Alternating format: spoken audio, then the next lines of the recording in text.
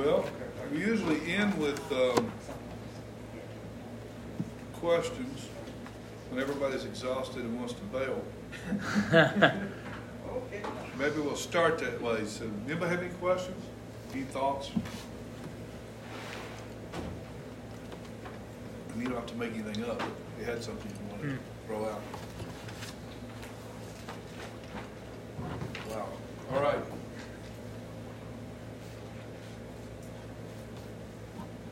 Here's what we've said.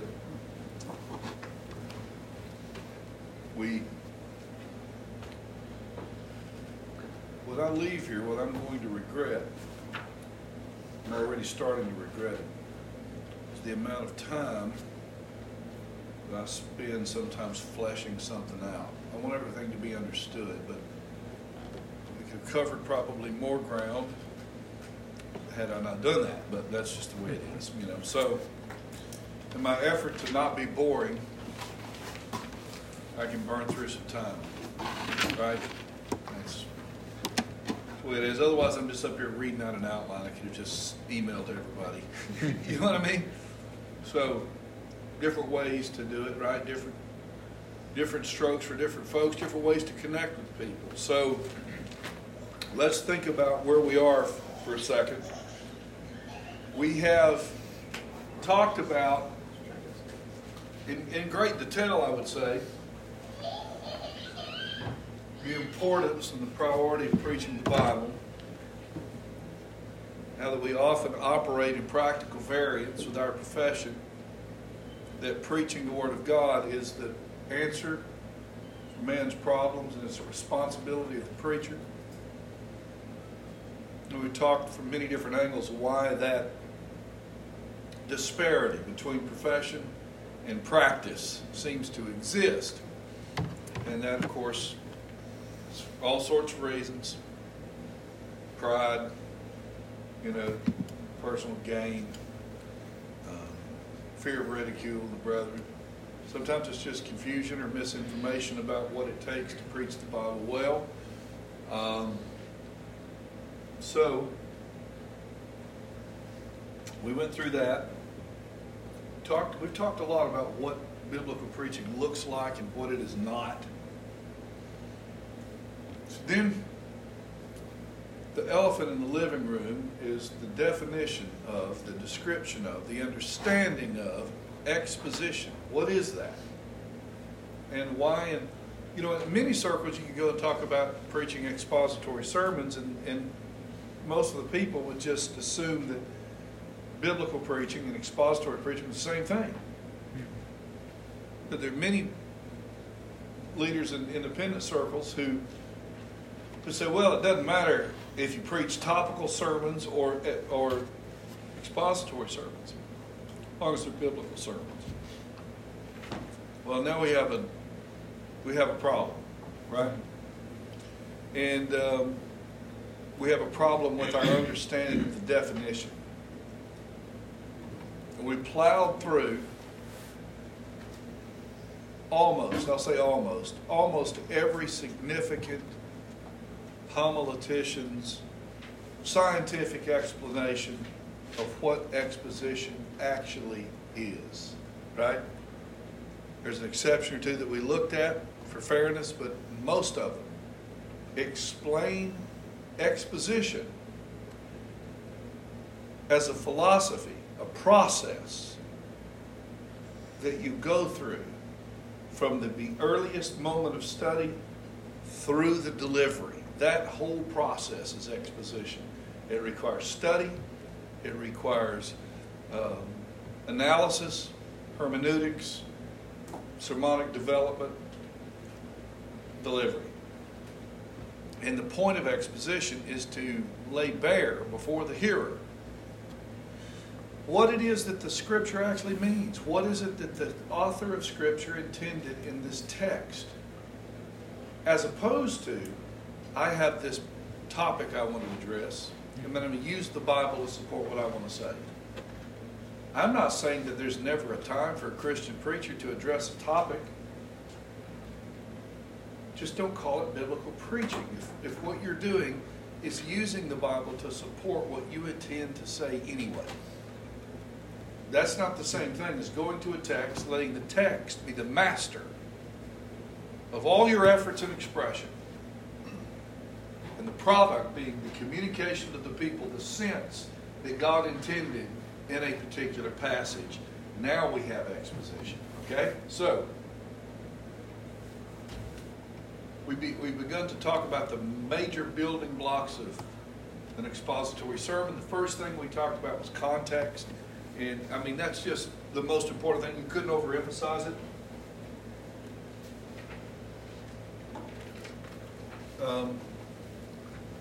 And we defined that context as the situation in which the text is found, which shapes our understanding of what we read. Okay? And, you know, you have scenarios that would require, preaching always requires a contextual intuition, I guess you could say. I mean, you have a passage in Scripture that says that adulterers, anybody committing adultery be put to death.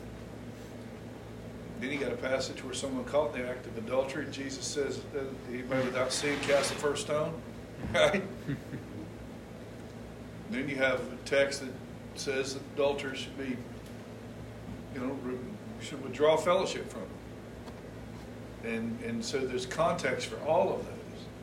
You've got an Old Testament context. You've got a context where Jesus is right here on the earth in the flesh.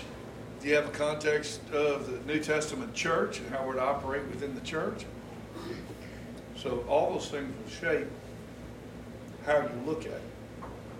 Some people are bothered by that because they want to think that the Scripture says and means the same thing from start to finish in every situation and have this big fluid, sweeping understanding of every passage. And that is absolutely an infantile approach to understanding the Bible.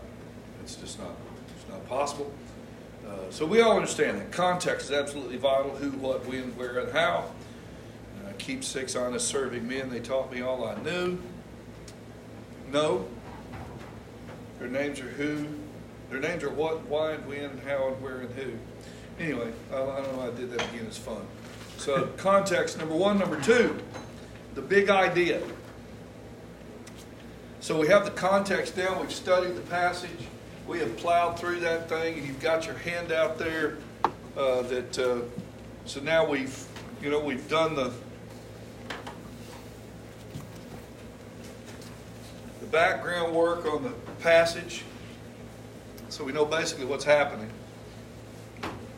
But there's big picture. Sometimes the picture's so big you couldn't miss it. When you start getting into the passage and digging into the details, you're going to start asking questions. What does this even mean? I don't know what that means. Why is this being said? So you get into the diagram, the text, right there, right? You have a diagrammed passage where you have the separation of phrases. So you have supporting clauses, phrases underneath dominant expressions in a passage. And they're lined up, and if they're lists in the verse, you list them vertically in the passage, right? It's a list of words or sins or expressions. You indent them and list them. So you diagram the whole passage. Work through that passage. Study the words. Work through the theological implications of the passage.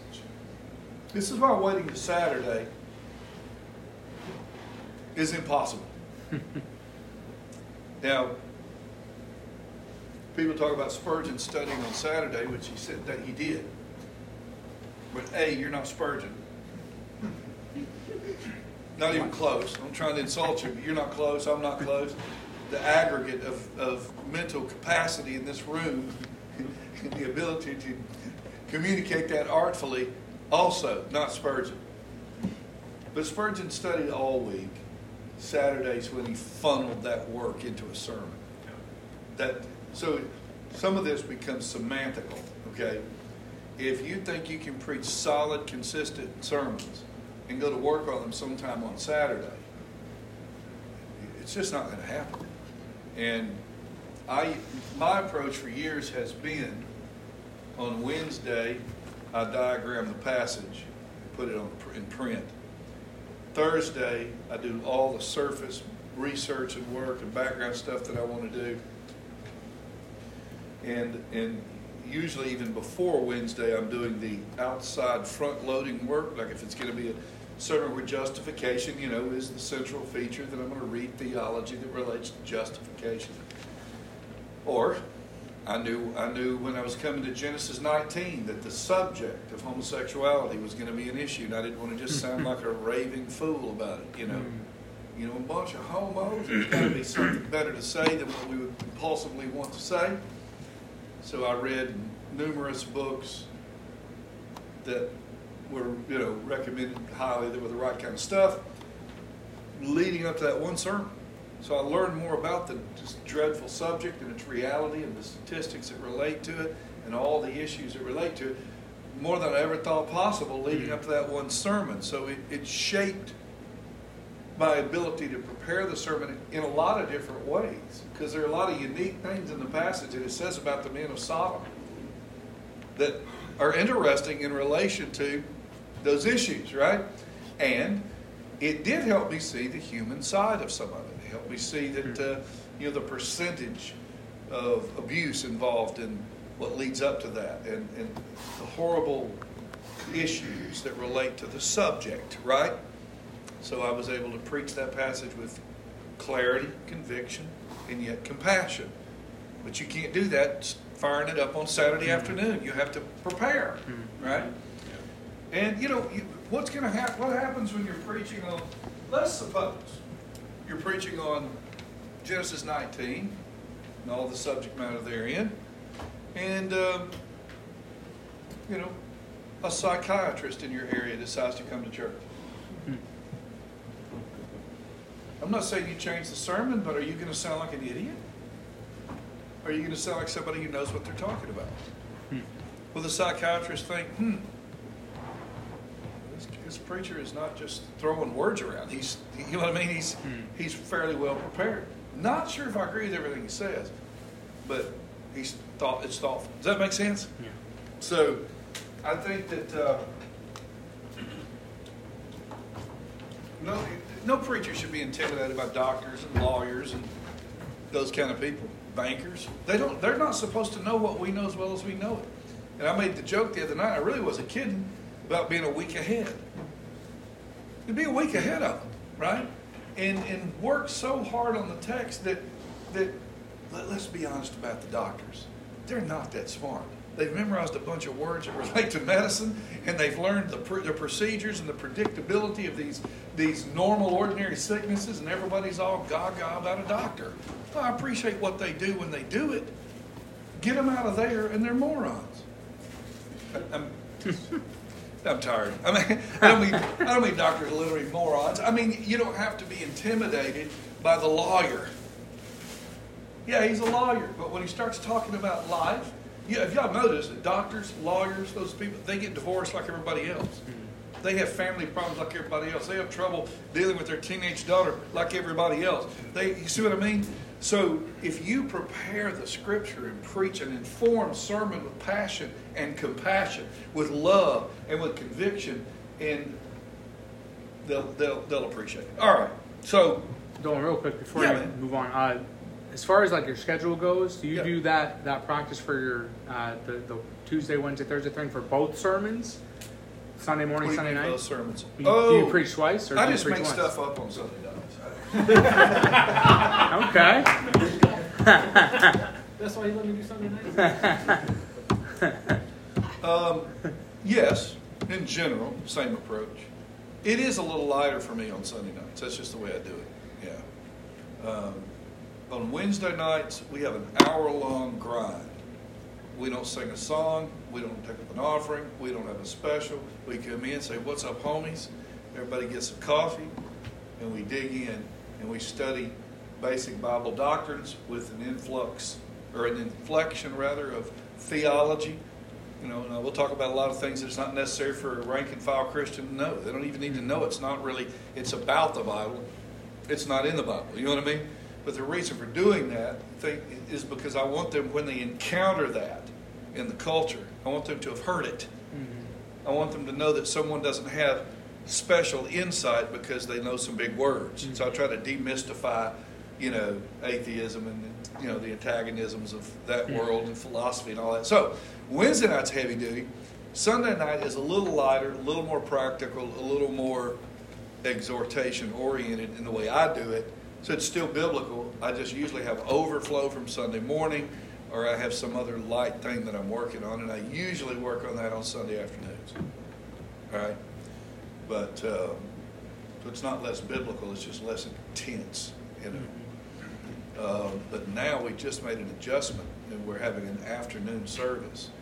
So I'm going to actually have to work more during the week, which I'm not happy about.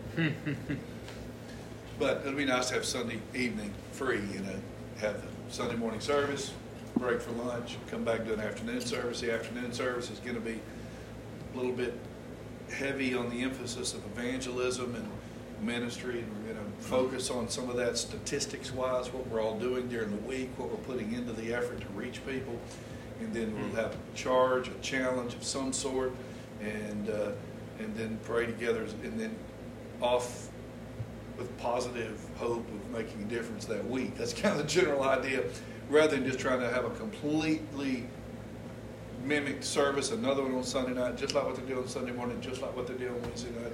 I hear guys say all the time, I'd have 3 big services every week, and I would rather kill myself. So, everybody's different, right? But yeah, the short answer to your question is yeah. You just got to decide how much you're putting out on Sunday night. If you have a full-blown, hour and a half service on Sunday night, and you're going to preach 45 minutes, you have to. Otherwise, you're just bumping your elbows.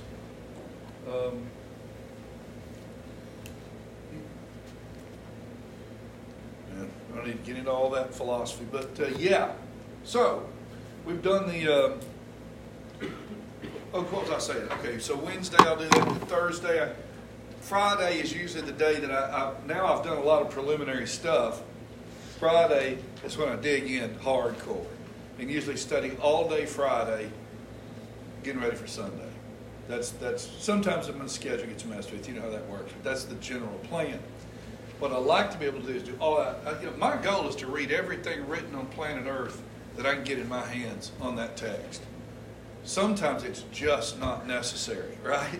But often it just makes a difference. And occasionally I'll get halfway through my stack and I'll think, this is good right here. This right here is where I need to go. And I need to just flesh this out, make sure that it's clear. And that's good enough. I don't have to read everything that's ever been written on the subject just to say I did it. But often I need it. Sometimes it's a complicated passage. Very often it might be that my brain's not firing right, and it takes a different way of having it said for me to get it. And sometimes it's not about understanding the truth in the passage. It's trying to find the way to communicate it, trying to find the angle, to make the sermon artistic. Because I'm just telling you, if people are bored, they're not getting what you're saying. So you can tell yourself if you want to, well, it's the Word of God that matters. I'm just going to be faithful. People love the Word of God. They'll get it. No, they won't. That's like saying if you're hungry and you love food, you'll eat if you get hungry. Well, that sounds good, but we live in a different world. If I don't like what you're cooking, I'll get in the car and go find some cooking I like. Follow me? So you better put some gravy on it. you better put it together well, and you can take a steak and lob the thing in a pile of grease and cook it till it's done. And it's gray when it's done because you boiled it in oil, basically. It's just bland. God forbid you put any salt on anything. Or you can do it right. Right?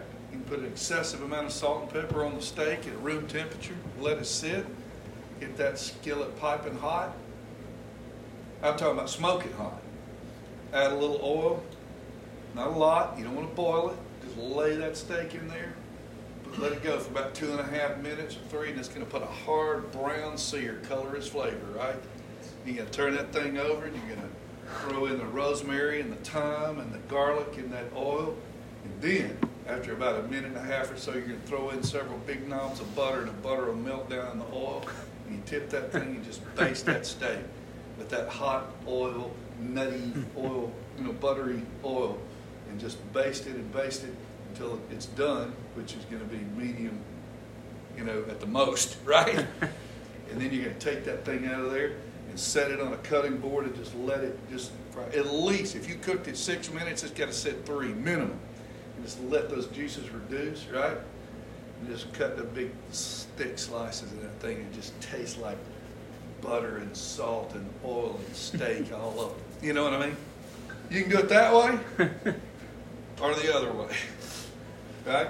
You can preach a sermon, you can just say, well, this is the Bible, and this is what the Lord gave me, and go in there and ramble. And everybody want to cut themselves, and you'll use the same jokes and the same illustrations and overuse stories, and you'll have all those fallbacks. A musician learns to play like whoever he likes, right? And if they never get past that amateur level, they've got all these nervous tricks that sound like whoever they like. And I've got a friend he's a professional musician, a mandolin player. He was playing in this workshop, okay? And so all these people there to learn about how to play the mandolin. There's quite a few professional mandolin pickers on the stage. And one of the guys is like the Michael Jordan of mandolin players, all right? So Sam Bush is his name. He's sitting down at the end of the line, and my buddy's up here. And so they're all taking a run at a song. I forget what it's called. It's one of them old fiddle tunes, instrumental. So it comes around his turn, and he goes through it, plays it his way, goes all through it. He's a little bit nervous because Sam's down there, and he's playing. He wraps it up, and everybody gives him a hand. And Sam Bush is listening to him, picking up all of those licks that are his, that he learned from Sam, right? And it's like his nervous go-to, like his default, right? And so everybody applauds. And then Sam leans out and says, and that's exactly how it goes. You know what I'm saying? So there's got to come a point in your preaching where if you're not well prepared, over-prepared, you're going to get worn out and repetitive, and everything's, leftovers. And so I can't, okay, that's enough of that.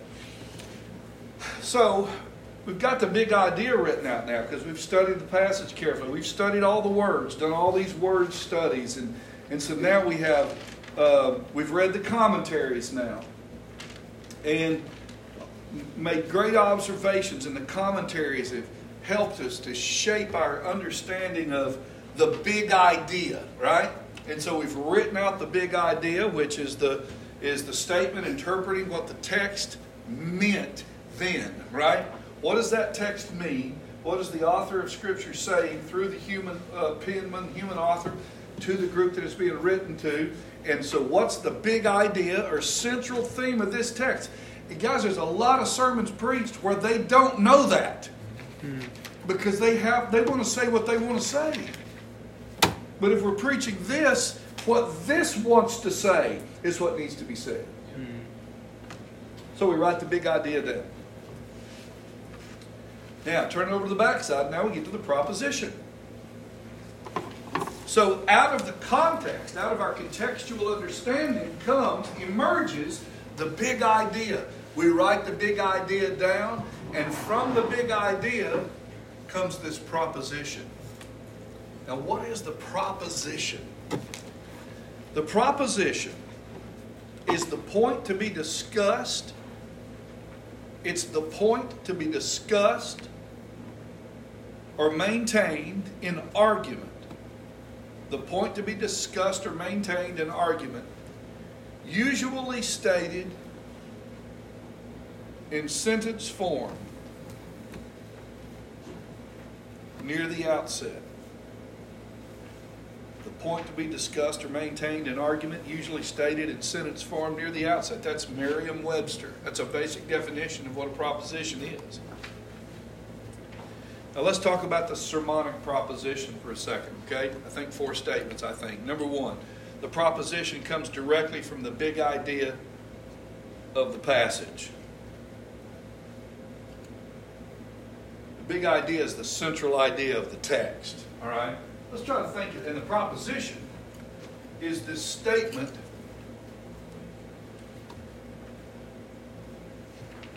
This point to be discussed. All right, don't let me get ahead of myself. All right. So, number 2, proposition, it is the sermon in one sentence. It's the sermon in one sentence. R.G. Lee's Payday Someday. You know, I introduce to you Ahab, that vile human toad that squatted upon the throne of Israel, a man who had command of a nation's armies, but no control over his own soul.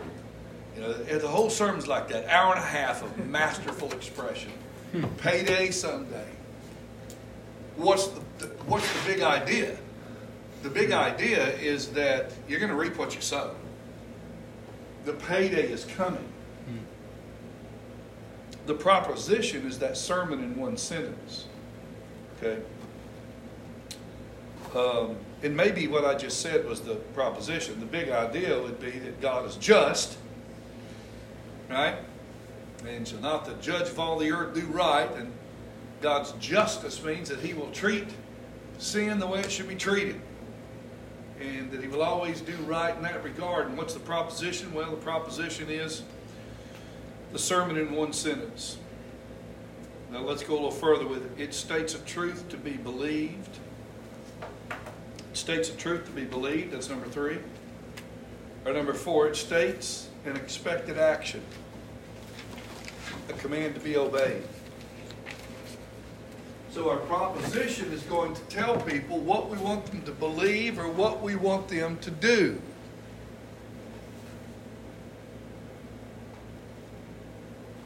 That makes sense? So,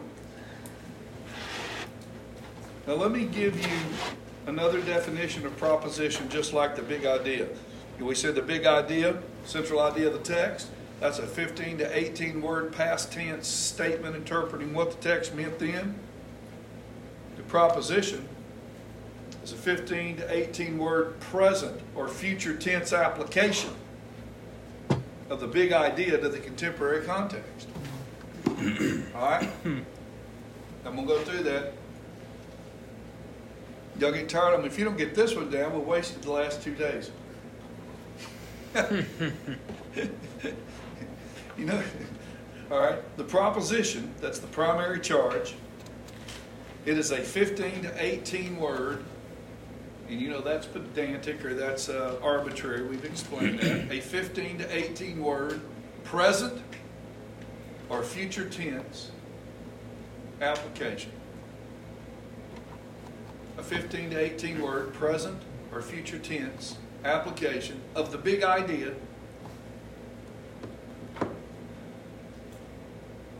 to the contemporary context.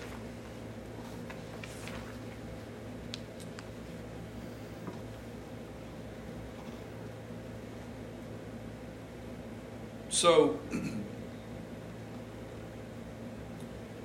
let's just think of some. Let's see. This is something I should have worked through so I wouldn't have to think it through on my feet. But let's say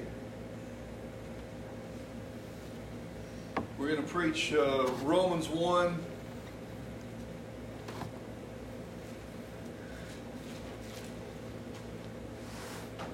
"16.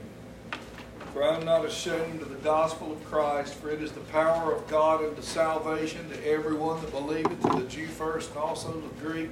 For therein is the righteousness of God revealed from faith to faith, as it is written, the just shall live by faith. For the wrath of God is revealed from heaven against all ungodliness and unrighteousness of men who hold the truth in unrighteousness." So, the big idea here, is clearly that God's message for the world, God's answer to the world's problems. We'd have to do this, count the words and reword it. But God's, the manifestation of God's righteousness, what makes known who God is, what God expects, what God requires, is the gospel. All right, that's the big idea. You want to see who God is, what God expects, how God feels about sin, what God requires from man. You look at Christ on the cross, the buried body of the Savior, the resurrection. That's the Christian message. And everything that we believe, you see it right there. Now, why am I saying it that way? For therein is the righteousness of God revealed from faith to faith. Right? So that's the big idea. You see how God feels about sin, or what God thinks about sin when you see Christ on the cross. Right? You see His omnipotence when you see Him raised from the dead. You see His sovereign purpose when He dies. The Bible says the Lamb of God was slain before the foundation of the world. Right? God just didn't say, well, I don't know, what in the world am I going to do now? We've got to come up with a plan. I mean, He knew, right? So that's the big idea. Well, the proposition would come from the big idea. All right? So let's write it more comprehensively, okay? Or more, at least so we can comprehend it. That's what I mean. Let's make it more clear. So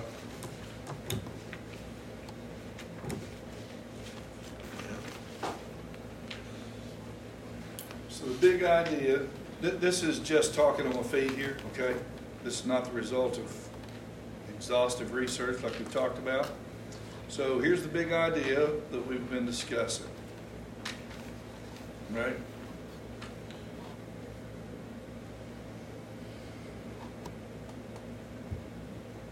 God's plan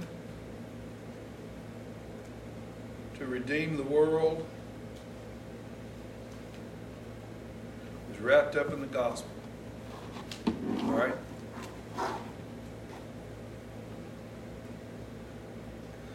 Now, I might think that through because I'm being a little cute with the phrase wrapped up. When the Bible says therein is the righteousness of God revealed. So I might word that a little differently. I might say God's plan to redeem the world is revealed in the gospel. Right? Whatever. So there's the plan to redeem the world. There's the big idea. So now we have to have a proposition which comes from that.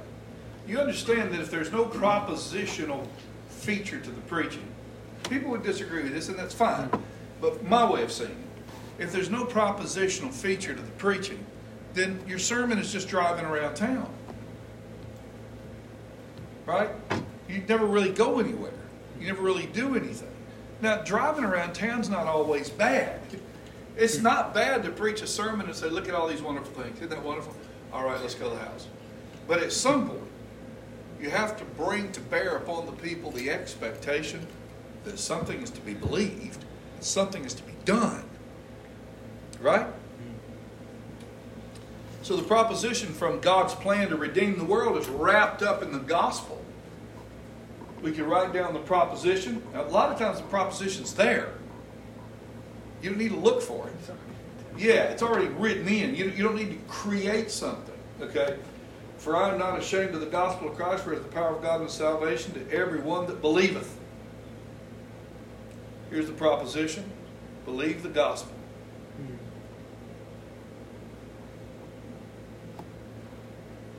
Now the simplicity of that is invigorating to me. Because when I think, believe the gospel. Well, yeah, who doesn't believe the gospel? Well, a lot of people don't believe it. And a lot of people, as we said earlier, live in practical variance with what they profess to believe. You say you believe the gospel. When's the last time you told someone about the gospel? See how mind can start going down those roads. Now, we don't want to preach the sermon based upon a lot of potential emotional tirades.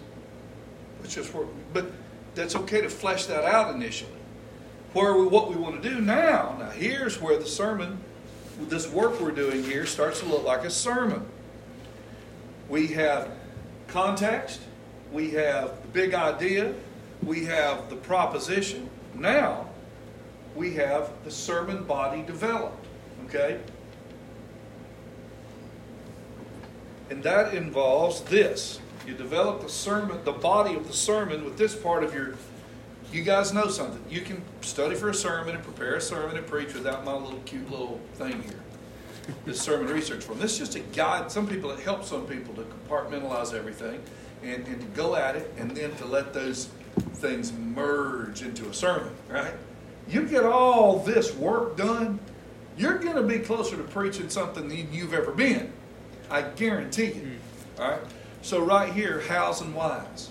See how that follows the proposition at this point. Hows and whys. So, I have written as my proposition, believe the gospel. Okay, this is all coming out of the study.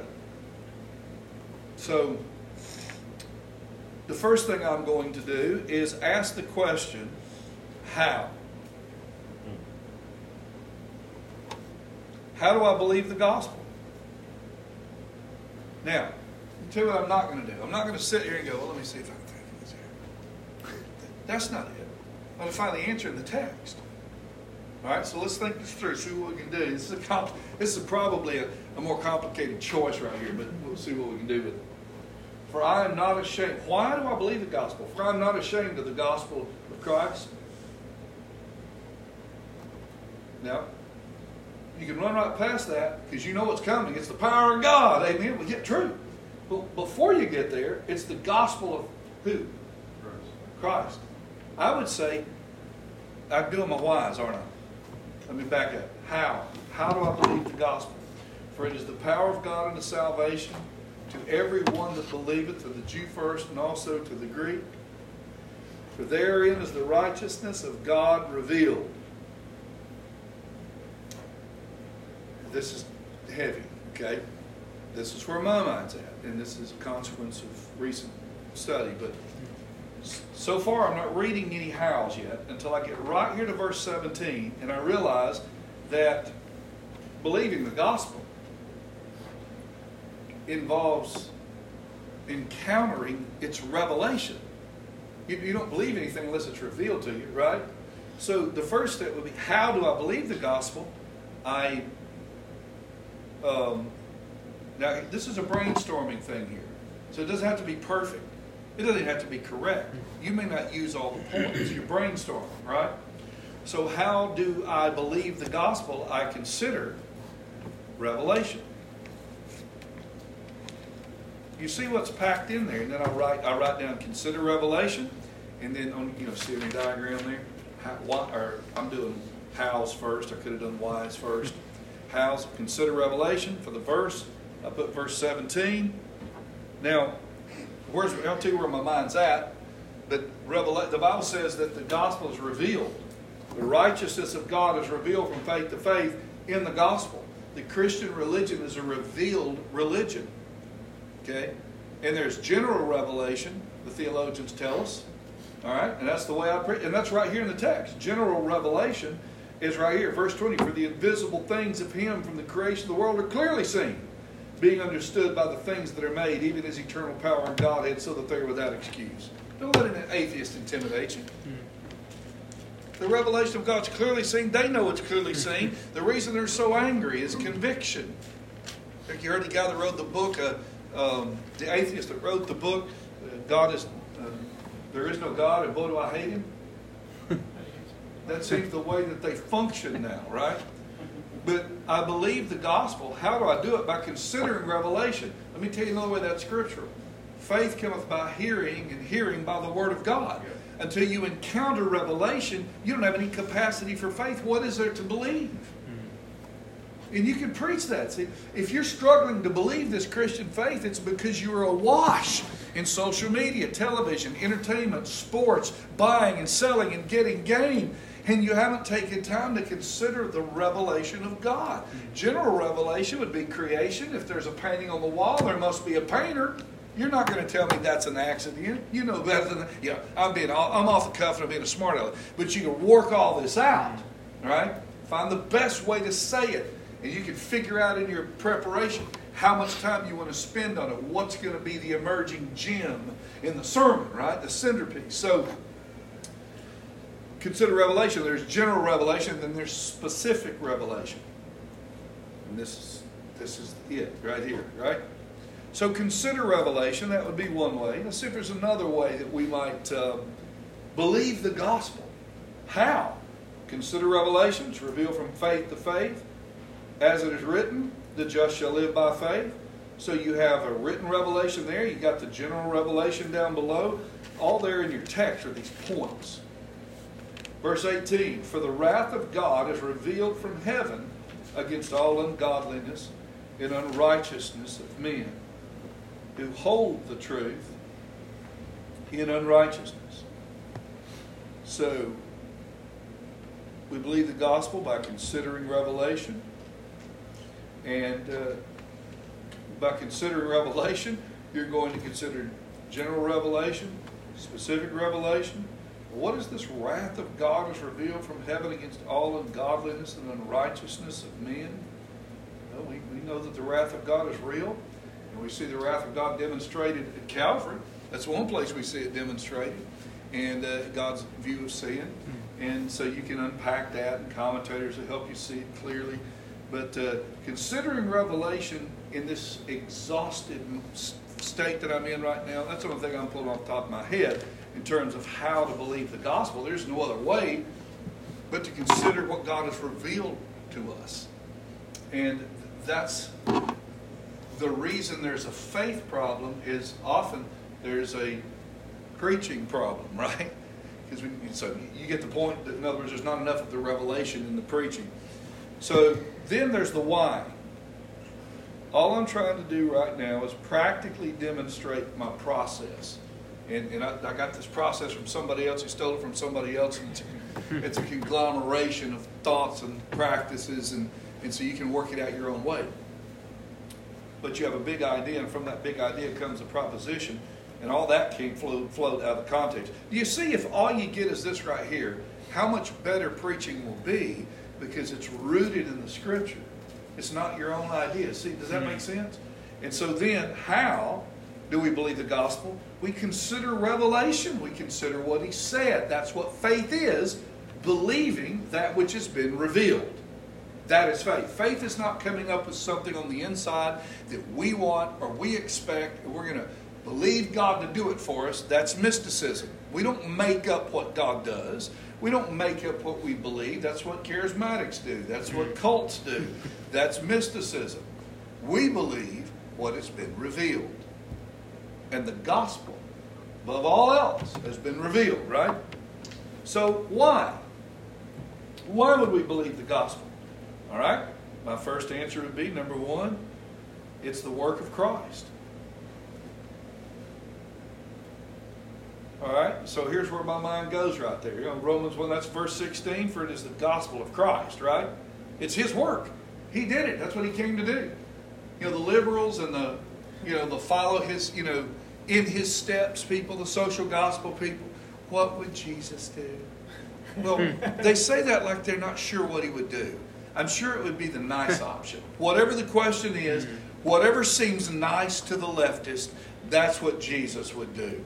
How about if we look at what he did? Right? What he did is he came to seek and to save that which was lost. He died for man's sins because he's the only legitimate substitute. That's what he came to do. So that's a why. That's why I believe the gospel. It's the work of the Lord Jesus Christ. It's not the work of religious leaders. It's not the work of political do-gooders. It's not the work of intellectual eggheads. It's the work of the creator of the universe being made flesh and dwelling among us and bearing the sins of the world. It is the essence of the Christian faith, and that's why you ought to believe it. It's the work of Christ. Right? All right? So that's the work. That's where my mind goes. Now, the way I'm thinking that through right now, I'd write that down. That's another thing I haven't really written in here. But one of the first things I do is that's the background section. I might take a notebook and write down everything about the passage I already know and think. Pour it out. So then later that may be enough. At some point, depending on what the occasion calls for. But so it is the work of Christ. Number two. Why believe the gospel? Why? It's the work of Christ. Number two, for it is the power of God unto salvation. So I would write down it's the power of God. You know what? There's a lot of preaching to be done right there. Okay? There's not a whole lot of power in feminism. do anything but destroy homes. Right?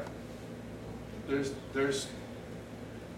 to be honest with you, there's no power in the opposite of that. I mean, I'm not saying that you guys who are crazy about the MMA, that's all bad.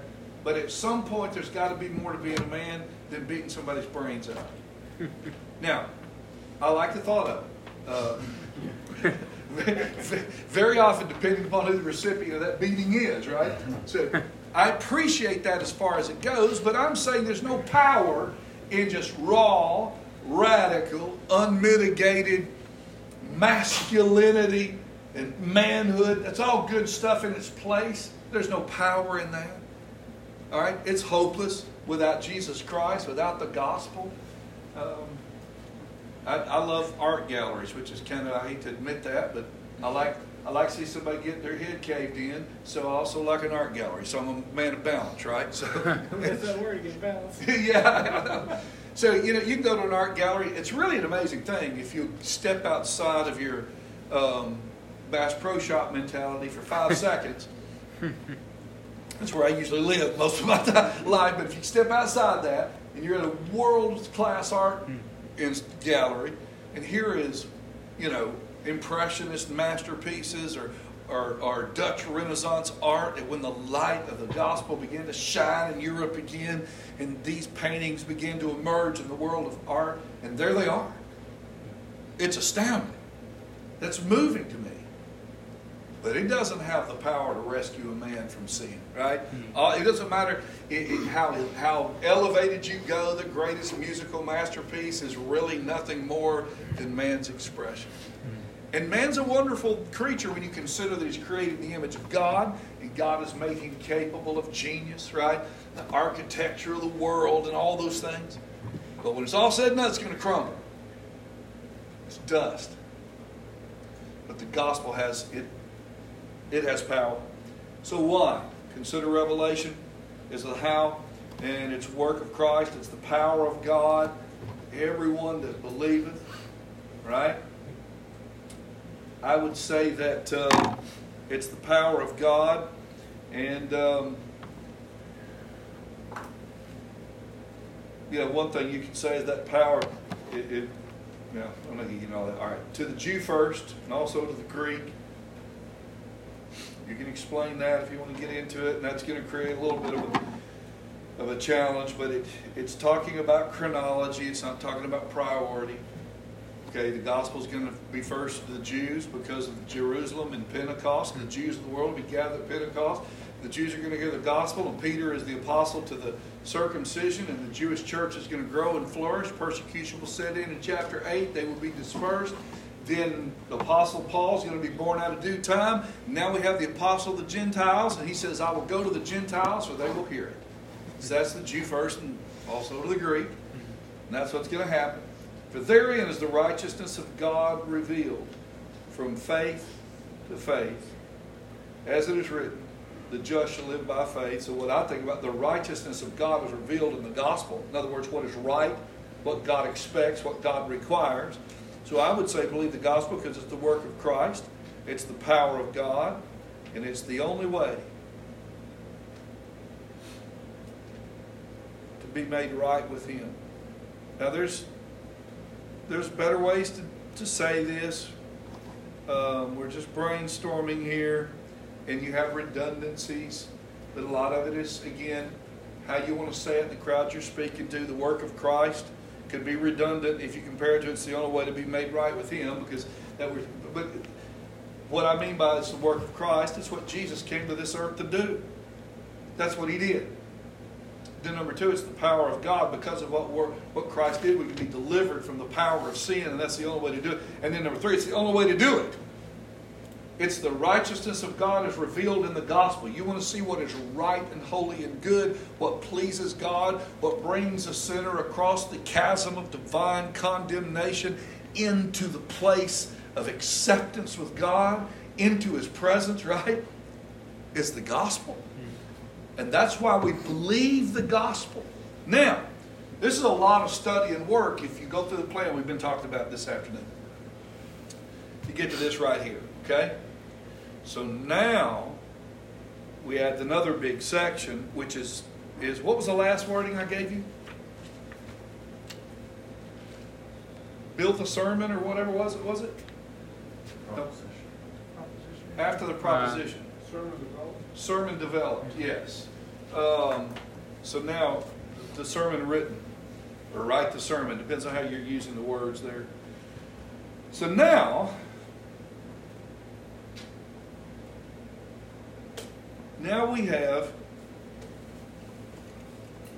the building blocks, the material, the cross-reference. Don't forget now, back here, we have all of these references and from the word studies and all the information we wrote from our commentary research in that sermon diagram set, all that stuff. You know, obviously there's more pages than this. It's just an example. And you got all that work done. So here's the way you think about the sermon now. You look at this, and you probably at this point you can go preach right now.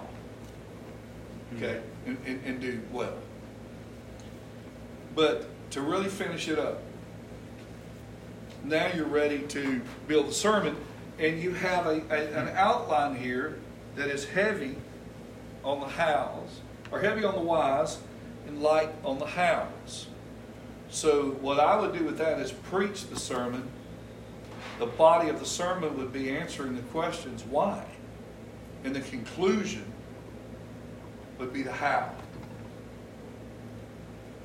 All right. So the way I would do that is I'm going to preach through these 3 points. It's the work of Christ, right?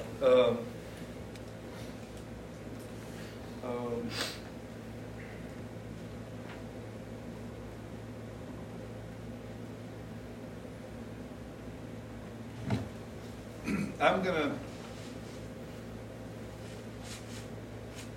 to introduce the sermon. Get it set up, which we'll look at in a second. That's like the last thing you do. But the body of my sermon is going to be why believe the gospel. I'm asking you to believe the gospel today. Do you believe? Do you believe it? You know what I mean? Do you really believe it? And actually, I'm talking to 2 groups. That's another way to get to them. Right there. That's a great idea. So I'm going to say to them, when we talk about the gospel, there's only 2 groups of people in here this morning. There are those of you who really believe it. You believe the gospel. Your life has been transformed by the power of the gospel. And there's somebody here, I guarantee you somebody here has never believed it. You might be okay with it intellectually. You may have given mental assent to the fact of Jesus walking on the earth like George Washington did, but you've never turned to God in repentance and faith. You've never turned to the Savior, believed the gospel to save you from your sins. You haven't done that. And what I'm asking you to do today is believe the gospel. I'm asking you to consider what kind of shape you're going to be in if you die having not believed the gospel.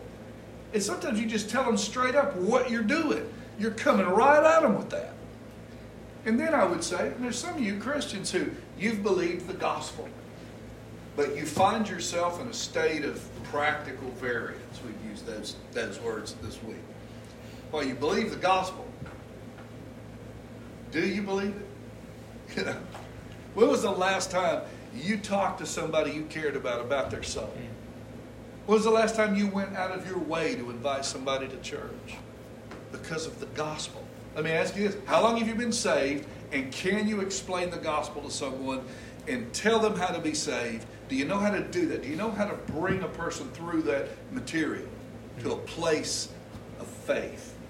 You mean you've been saved for years and you have no idea how to win somebody to Christ? Right? So, I'm just theorizing now. There's ways to do it without it being so condescending that I'm exhausted. But that's kind of the thought process. So, then, to wrap it up, I've been pleading with them to believe the gospel. It's the work of Christ. It's the power of God. It's the only way to be right with Him. And so I'm making these appeals the best way that I can. And then now at the conclusion, I'm going to say, well, I want to believe the gospel, but I don't know how. There's all these opinions out there and all these churches out there. And that's where I would say, I'm not asking you to be a Baptist. You don't have to be a Baptist to be a Christian. You can't be a Baptist until you're a Christian. That's right. You got to be a Christian first. You can be a Christian and never come back to this church. You can become a believer in the gospel and really dislike my sarcastic approach to all of this. But I'm telling you, like me or not like me, I love you. And I want you to believe the gospel. So hear this. It doesn't matter about the opinions of all the churches, because the gospel is found in the Scripture. God has revealed this truth to us right here. And then you just take them and show them. And try not to elaborate at that point. You've done a lot of preaching. Just show them the gospel is the death, burial, resurrection of Jesus Christ according to the Scriptures. Friends, He died for you because you can't do anything to save yourself. You've already made that clear, right? So you're just going to remind them that this is what you're believing to go to heaven. You're not making yourself a Baptist. You're not believing this obnoxious Baptist preacher is right about everything. I'm a human being. I'm pointing you to this, to the revelation of Jesus Christ. Believe the gospel. You know, that's the way I would preach that. So now we've just put together a sermon. This is the process, right?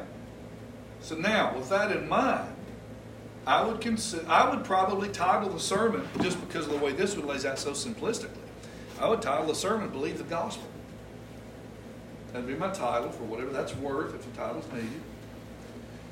And now you got to think about that opening illustration, how to get people on board. But I'm looking at this.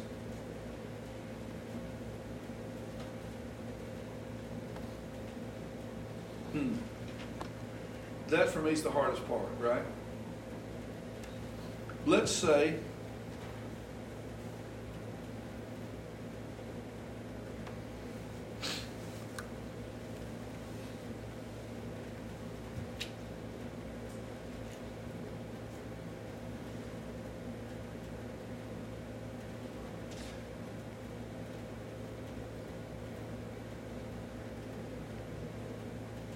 okay, here's what I would do.